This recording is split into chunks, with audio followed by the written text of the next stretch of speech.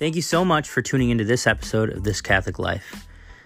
Today on the podcast, I'm sharing a recording of a recent talk that I had the honor of giving at a Theology Uncorked event hosted by the Good News Center in Utica, New York. My talk was on suffering. It was titled The Prayer of Weeping, and I shared about the story of Lazarus being risen from the dead and how that's helped me and my wife through the various struggles and sufferings that we've been through. I hope that my story and the story of Jesus and Lazarus can be a source of hope and healing for you for whatever suffering it is that you're going through. Thanks so much for tuning in, and here's the talk, The Prayer of Weeping.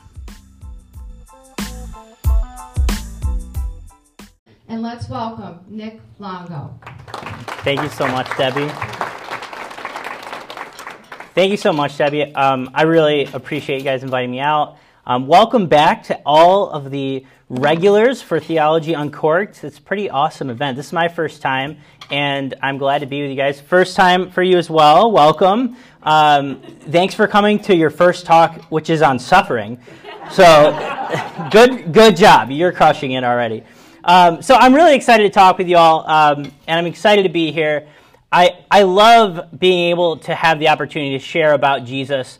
It's really what has helped transform my whole life and led me to do what I do now in youth ministry and parish evangelization. So just a little bit about myself. I started in ministry almost 10 years ago when I felt really called because I had a youth minister that really inspired me, and I was working in school and I was doing my day-to-day thing in high school, and I saw bullying as a big issue. And at the time, I was really, really into movies. I really thought I was going to go be not quite a movie star, but maybe behind the scenes and make movies. And so I was really into doing that. And when we were in my photo class, my junior year of high school, we saw this issue of bullying becoming really, really bad. And so my photo teacher, Wendy Cross, amazing, amazing woman, has inspired me so much. And she told us, hey, let's put yourselves into action to do something about this great issue of bullying, and let's try to make a change. And so she inspired us to kind of put our film dreams at practice, and we started this little project called Stop the Hate, Spread the Hope, which led me to do this little documentary, which was called Stop the Hate, Spread the Hope. And ultimately what happened with that is we stopped filming the documentary and we started speaking out about why bullying is wrong. And that kind of led me to doing speaking for a few years. And then ultimately, I really wanted to talk about the reason for my hope. And so I kind of was inspired to come into ministry from that project. And that's led me to do ministry for the past couple of years in parishes in Syracuse. And then I went out to Portland, Oregon, where my wife and her family are from, and lived out there for a while and did ministry. And now I'm all the way back here in Syracuse at the home parish that inspired me to do everything. So it's really great to be back in Syracuse and to be at Holy Family. But I want to talk to you guys about movies because, like I said, movies were my dream, and I love movies so much. Who goes to the movies regular? It's kind of a not common thing anymore since COVID, but you know, it's like something I love to get out and do. My daughter and I just went on our little first outing to the movies, and it was the best thing. She laid on my lap because, you know, they're like bougie, these movie theaters now. You have like reclining chairs and everything. It's amazing. So she came with me and we went and saw a movie, and it was like the best thing ever. I love going to the movies, and I love movies, and I really love stories. Stories are just the best thing ever because they captivate you, they kind of draw you in, and it's something that I've always loved to study and look at. But I want to just kind of have you imagine with me for a second. I want you to imagine that, you know, we're talking about suffering. So maybe you had a hard day. You were suffering that day, but you were planning to go to that Friday movie.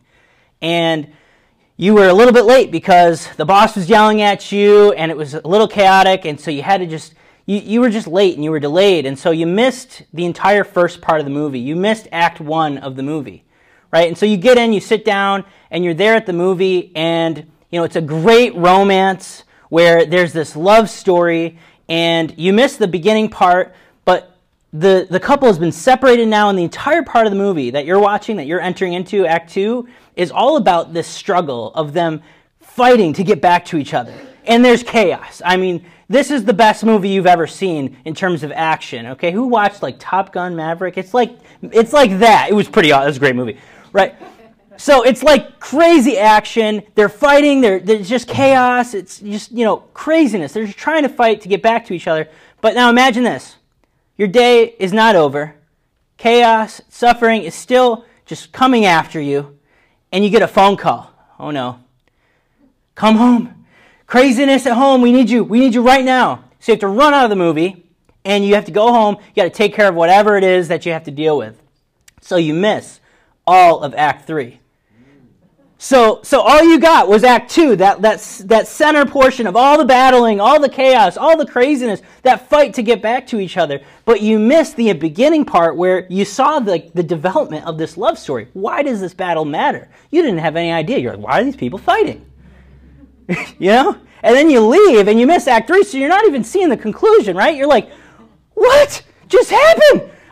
People are like, how was the movie? You're like, man, it was crazy. There was a lot of fighting, but I couldn't tell you anything about it. Don't know why they were fighting. Don't know what they were leading to. Like, I don't know how it ended. People were just, it was crazy. A lot of fighting.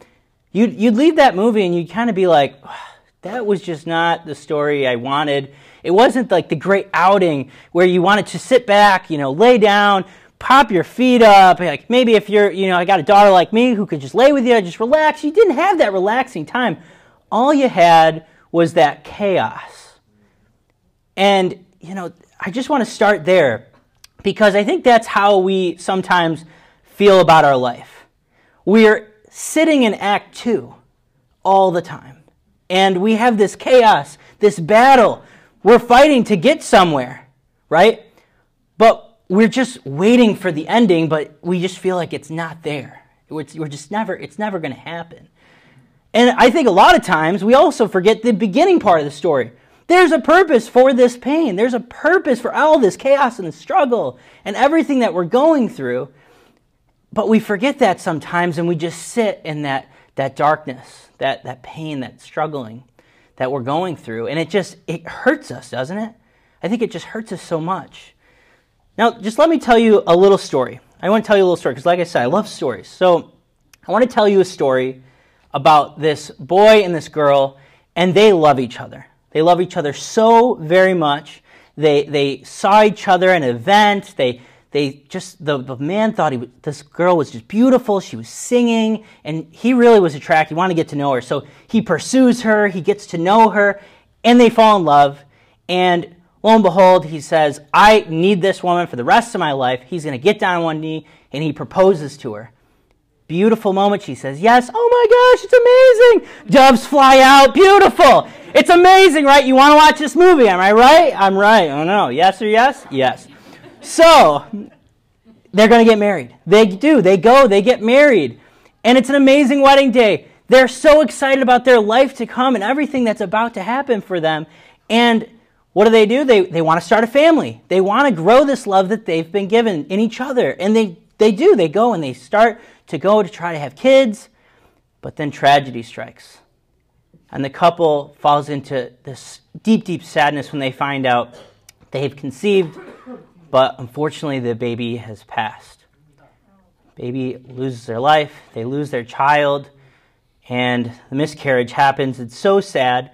And then they go and they're sad, and they cry and they cry, and they take that entire weekend because they love Harry Potter. So to get over this suffering, they're going to dive into Harry Potter. They watch all the movies about Harry Potter, and when they get to Order of the Phoenix, they say, wow, the symbol of the phoenix, that resurrection, I love that. We should name our child we just lost Phoenix in memory and just remember that resurrection is possible. So they name their first lost child Phoenix. And then they go and they're holding on to hope. They have another child. They conceive, and they're so excited. And they go to their appointments. It's high risk. They go every single week. And again, 20 weeks comes around, and they hear no heartbeat. Sadness again. The chaos of their love story just is there. And they sit in that sadness. And they know that the story of God that they believe in is a story of God reaching out to his people, Israel, and the people, Israel, finding that hope is in Jesus. And they know that story of Israel, and so they name their second child Israel in the hope that they have in God. And they try to hold on to that, and they try to hold on to that. So as I'm telling this story now, I'm just going to pause and say, you're probably like, wow, this is getting really, really detailed. How do you know so much about that weekend where they spent, watching Harry Potter, naming Phoenix, and then Israel? It's pretty personal. And that's because it is. This story is my story. It's my wife's story. And it's the moment of our greatest suffering in our entire life. And I hope to God that that's the greatest suffering that we'll go through. But I'm sure we will have to suffer more in our life. We all do. I think we all have a moment that we could think about right now in our heads. If we just all close our minds, I'm sure you could imagine a moment in your life that you would call your greatest moment of suffering. I think that it's something that we all hold on to. Sometimes the devil can try to tempt us to identify with that suffering and just hold us in that. And we forget about the hope that we are always longing for when we're sitting in those moments of chaos. We all have that moment of greatest suffering. But, I prayed on this talk and prayed about suffering. And, of course, these things in my mind of my greatest moment of suffering comes to mind. And I wondered, well, what does God have to say about suffering? And what was his greatest moment of suffering? And I really came to this passage in John's Gospel that really helped to heal my wife and I, really helped to heal us through our suffering and lead us to healing. And I really hope that for anyone in this room who, I know you're all here, who have a greatest moment of suffering, I hope that this scripture passage can be for you what it was for my wife and I. And it's from John's Gospel, chapter 11, and we'll start at verse 17, and we're going to go through most of John's Gospel here, chapter 11. It's the story of Lazarus. When Jesus arrived, he found that Lazarus had already been in the tomb for 4 days. But now, Bethany was near Jerusalem, only about 2 miles away. And when the Jews had come to Martha and Mary to comfort them about their brother, when Martha heard that Jesus was coming, she went to him, but Mary sat at home. Martha said to Jesus, "Lord, if only you had been there, my brother would not have died. But even now, I know that whatever you ask of God, God will give it to you." And Jesus said to her, "Your brother will rise." Martha said to him, "I know he will rise in the resurrection on the last day." And Jesus told her, "I am the resurrection and the life. Whoever believes in me, even if he dies, will live. And everyone who lives and believes in me will never die. Do you believe this?" And she said to him, "Yes, Lord. I have come to believe that you are the Messiah, the Son of God, the one who is coming into the world." When she had said this, she went and called her sister Mary secretly, saying, "The teacher is here and is asking for you." And as soon as she heard this, she rose quickly and went to him. For Jesus had not yet come into the village, but was still where Martha had met him. And so when the Jews who were with her in her house, comforting her, saw Mary get up quickly and go out, they followed her, presuming that she was going to the tomb to weep there. And when Mary came to where Jesus was and saw him, she fell at his feet and said to him, "Lord, if you had been here, my brother would not have died." When Jesus saw her weeping, and the Jews who had come with her weeping, he became perturbed and deeply troubled and said, "Where have you laid him?" And they said to him, "Sir, come and see." And Jesus wept. And so the Jews said, "See how he loved him." But some of them said, "Could not the one who opened the eyes of the blind man have done something that this man would not have died?" So Jesus, perturbed again, came to the tomb. It was a cave, and the stone lay across it. And Jesus said, "Take away the stone." Martha, the dead man's sister, said to him, "Lord, by now there will be a stench. He has been dead in there for 4 days." And Jesus said to her, "Did I not tell you that if you believe, you will see the glory of God." So they took away the stone, and Jesus raised his eyes to the Father. "Father, I thank you for hearing me. I know that you always hear me. But because of this crowd here, I have said this, that they may believe that you sent me." And when he had said this, he cried out in a loud voice, "Lazarus, come out!" And the dead man came out, tied hand and foot in burial bands, and his face was wrapped in a cloth. And Jesus said to them, "Untie him and let him go."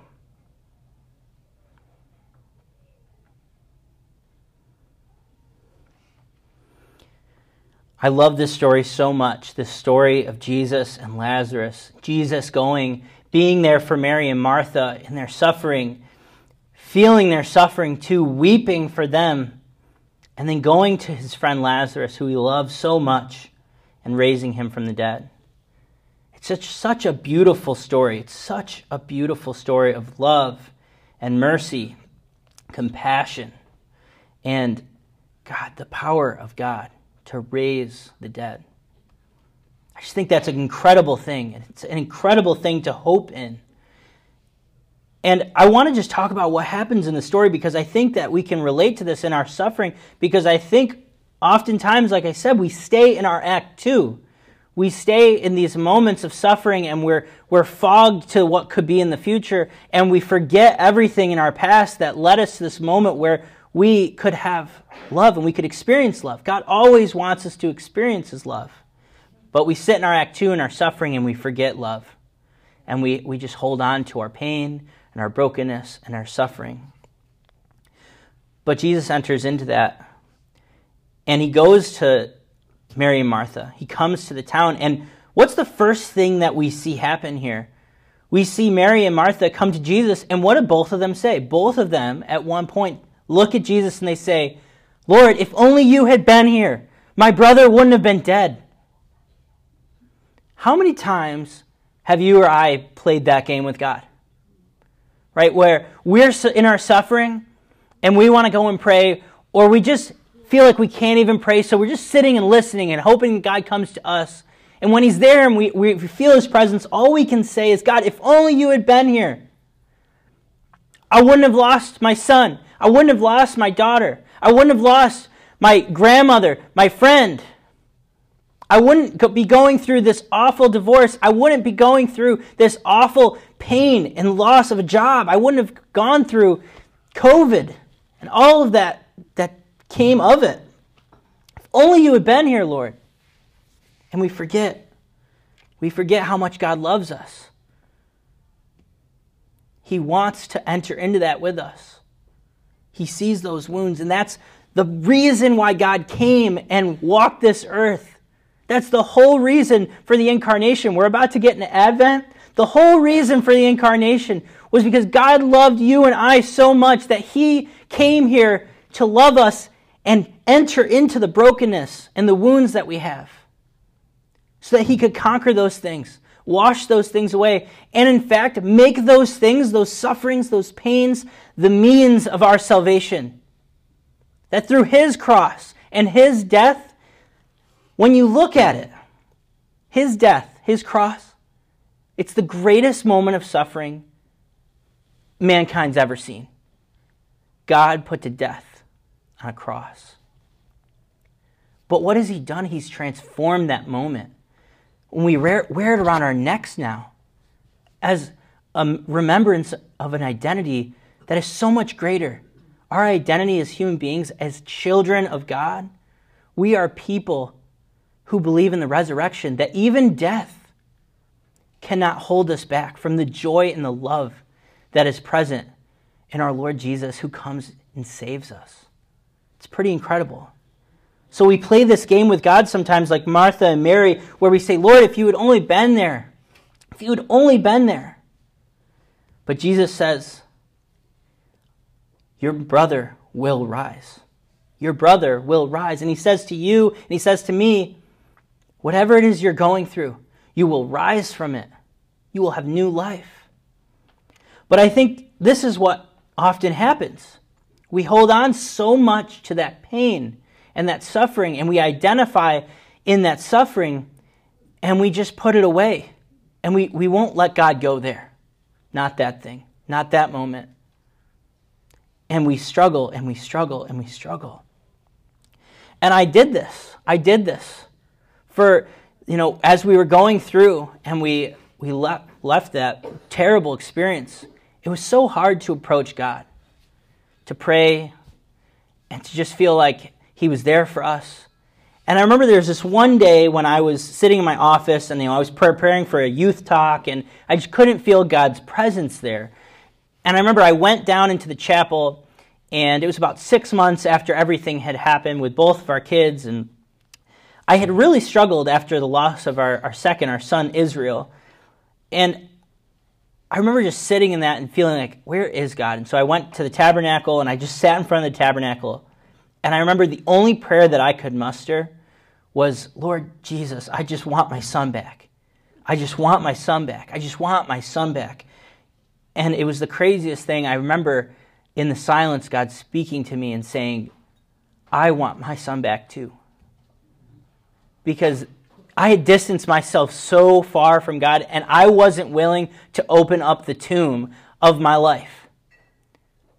And I think we can all relate to that we're not willing to open up the tomb.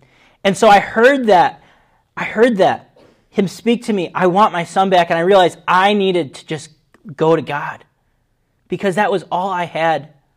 And I had to believe that his truth could transform me. I had to believe that there was an Act 3. There was a resurrection and a hope for me.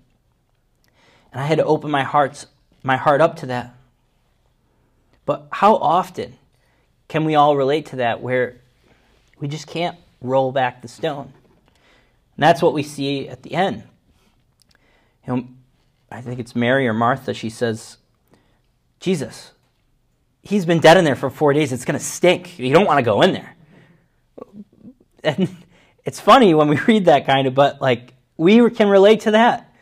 Don't go in that place. It stinks. Don't open it up. It's not going to be good. But we have to open up and give Jesus whatever it is in our tomb. So I want you to think about that. What is in your tomb? And how can you roll back the stone and allow Jesus to speak into your life? Debbie, come out. Rise. Whoever it is, whatever it is in your life, can Jesus speak into your life and allow you to rise to new life? And I just want to give you one tip. I want to give you one tip because I think that I've just been convicted by this so much. And when my friend Chris Spilka, when he hears this, he's going to laugh. I told Debbie if I could work this in, I would. But I've been talking about the hemorrhaging woman all year long, and I just want to share with you the secret. I think that Mark chapter 5 can be the secret to all of us for really allowing the transformation to enter into our life.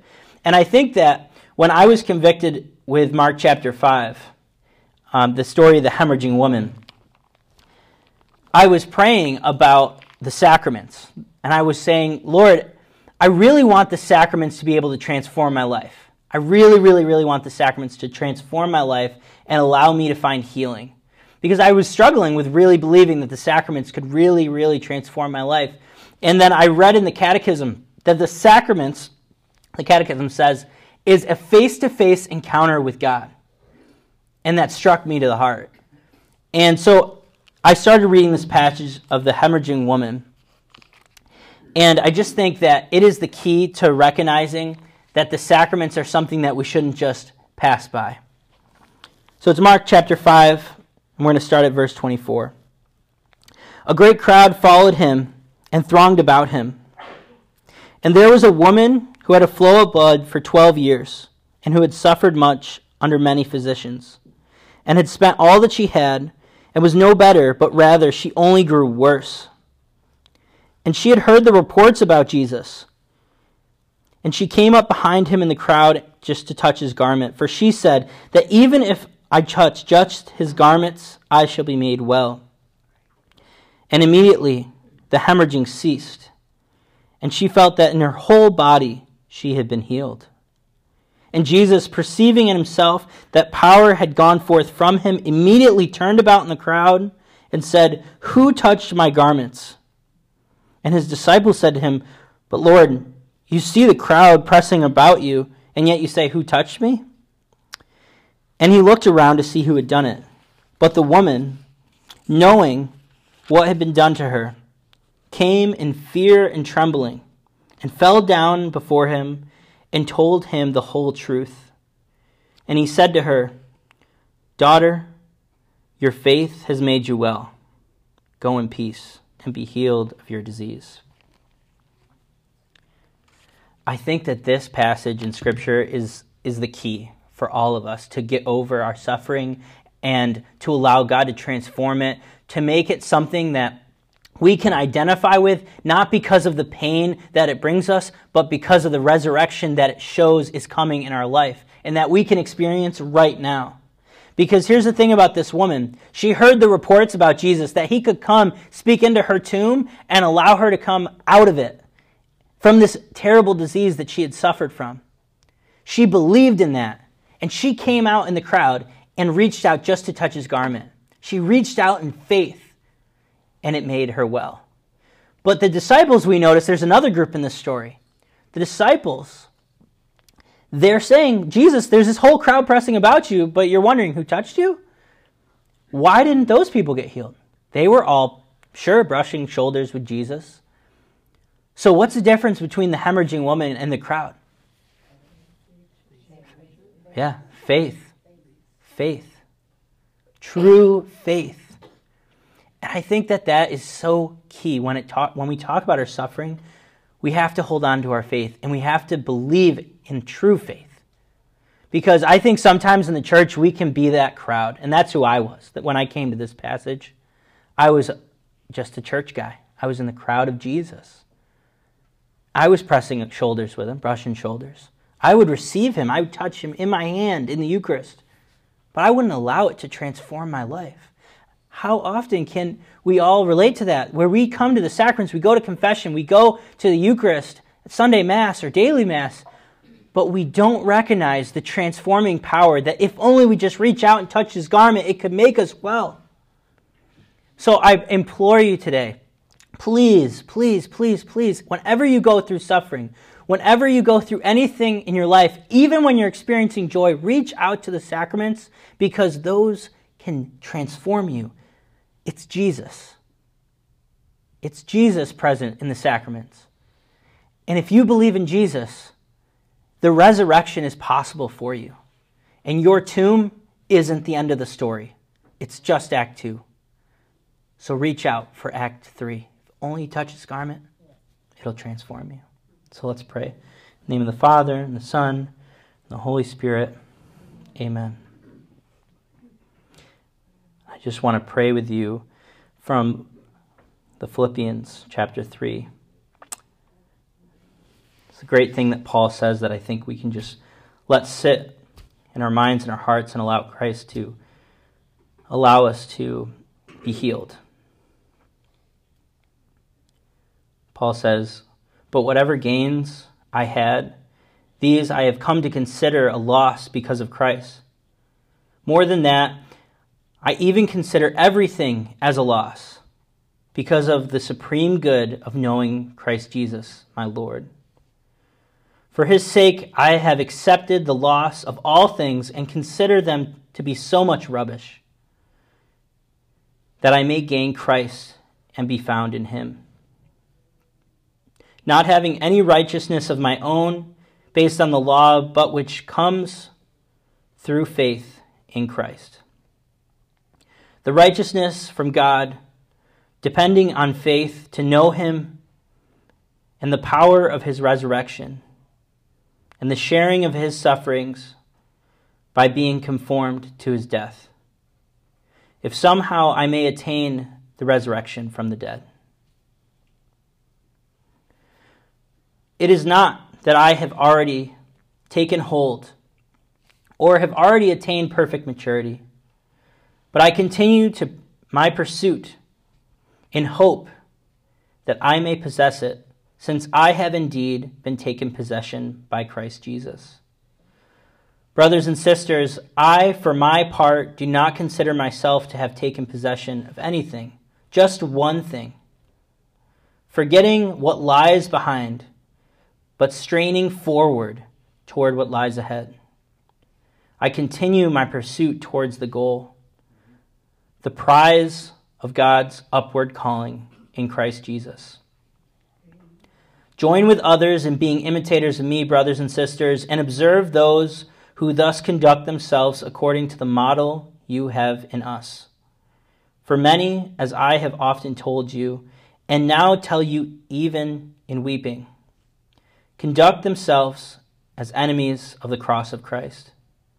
Their end is destruction, their God is their stomach, their glory is in their shame, their minds are occupied with earthly things. But our citizenship is in heaven, and from it we also await a Savior, the Lord Jesus Christ. He will change our lowly body to conform with his glorified body by the power that enables him also to bring all things into subjugation to himself. Amen. In the name of the Father, and the Son, and the Holy Spirit. Amen.